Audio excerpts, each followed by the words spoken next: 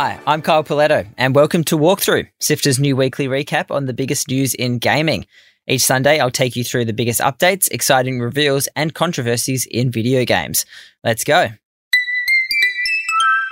The world woke up to a very different Europe this week when Russia commenced an invasion of neighbour Ukraine after years of tensions.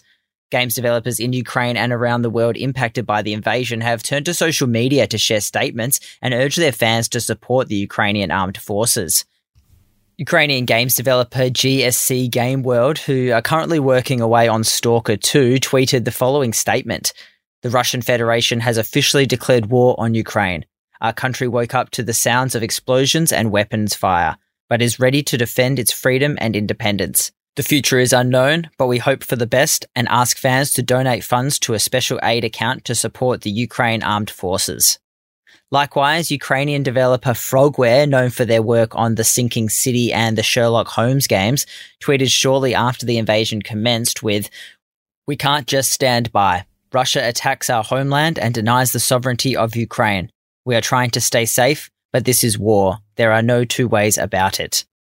Developers Bungie and CD Projekt Red have also announced support for humanitarian aid efforts in the region, with CD Projekt Red donating $1 million to Polish human rights organisation PAH, and Bungie donating all the proceeds of the next 48 hours of their games to Give Drive to direct relief organisations.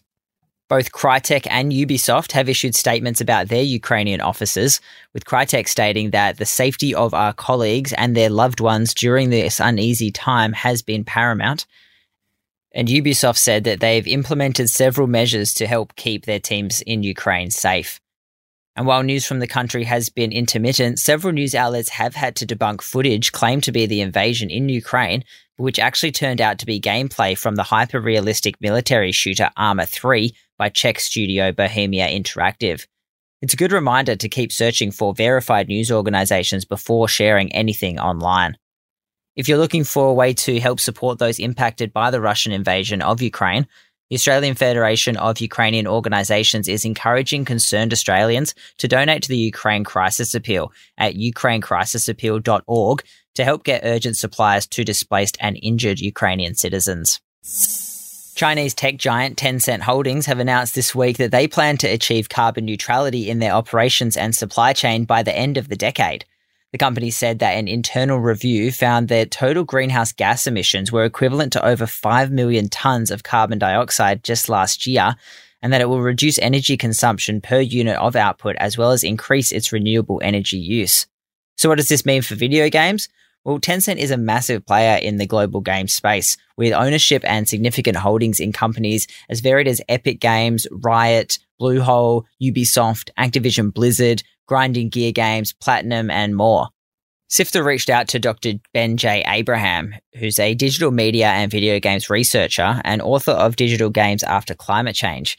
He said that Tencent's announcement adds real weight to growing calls for the entire games industry to decarbonise, and the scope of their ambitions put much of the Western games industry to shame.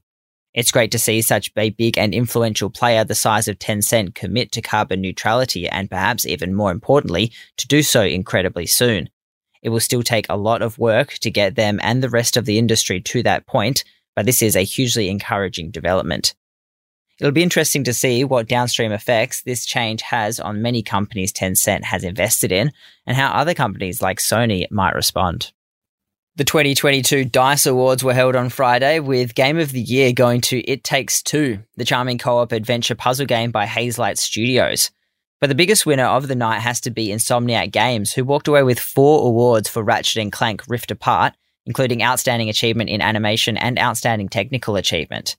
And in excellent news for indie teams, Unpacking by Australian developers Witchbeam took home the Outstanding Achievement for an Independent Game Award. Unpacking was one of our favourite games of last year here at Sifter, and it's great to see the team getting the recognition they deserve.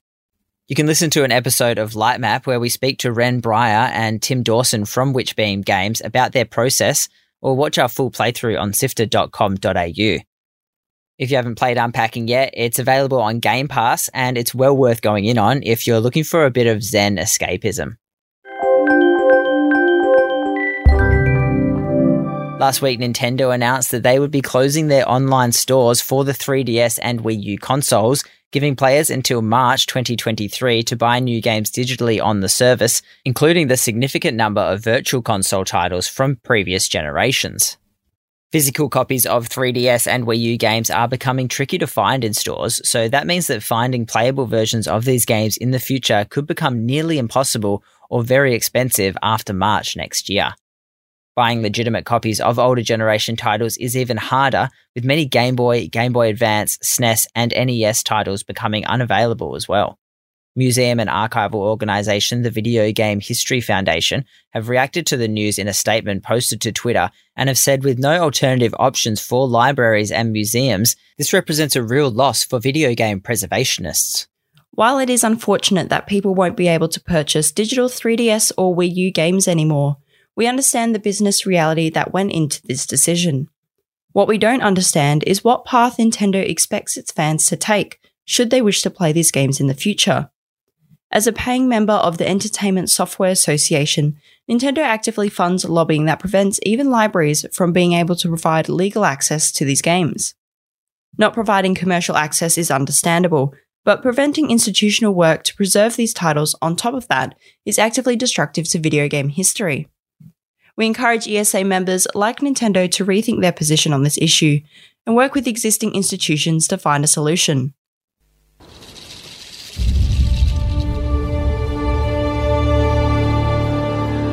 Elden Ring, the latest game developed by From Software, has launched on Friday to critical and player acclaim.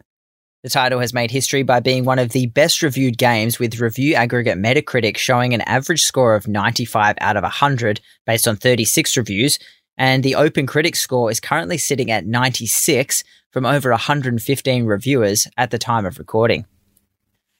There has been some select criticism though, and it all seems to be coming from performance issues for PC players. Some reviewers, such as Silicon Era editor Kazuma Hashimoto, who despite having an extremely capable PC rig, had to jump to PS5 due to performance issues.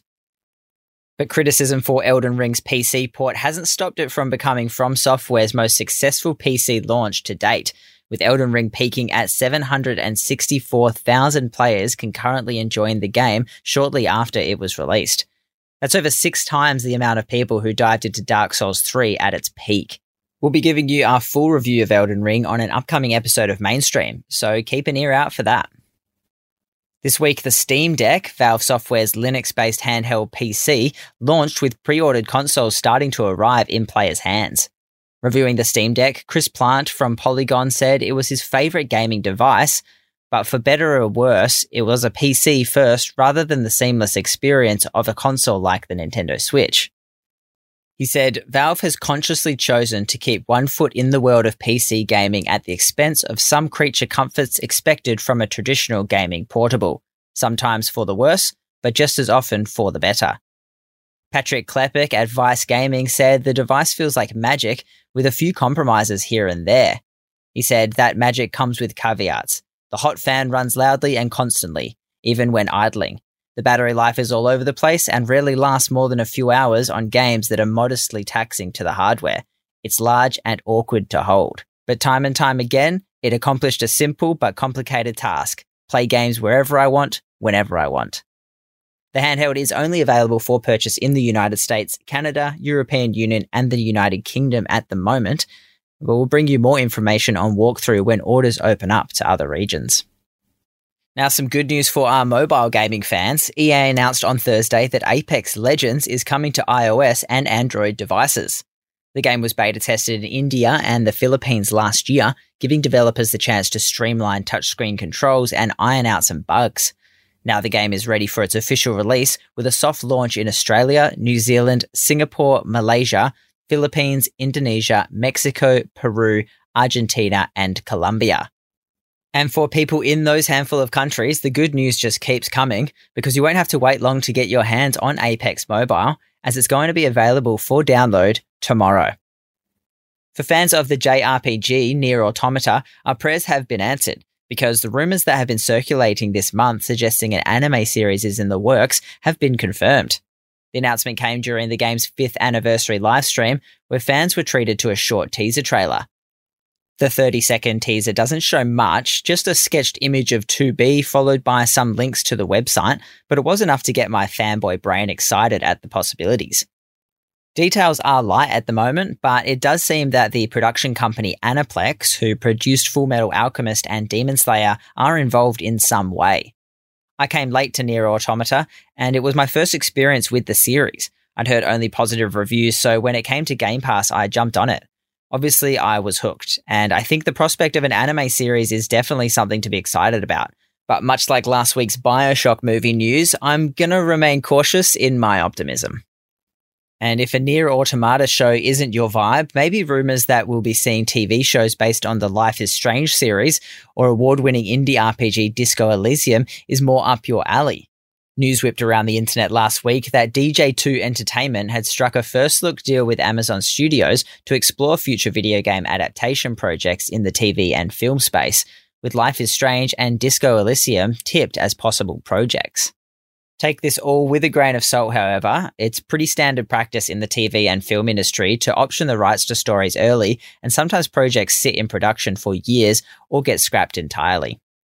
Meanwhile, DJ2 Entertainment, who brought us the surprisingly enjoyable Sonic the Hedgehog film from 2020, are hard at work on the recently announced Sonic the Hedgehog 2 and 3, as well as a TV project starring Idris Elba as Knuckles that's set to air on Paramount Plus in 2023. And lastly in news, in a win for game development contractors in the States, Fortnite developers Epic Games has confirmed it will be hiring a few hundred of their quality assurance testers on a full-time basis. QA testers are often hired as short-term contractors, which comes with the stress of job uncertainty and a lack of benefits.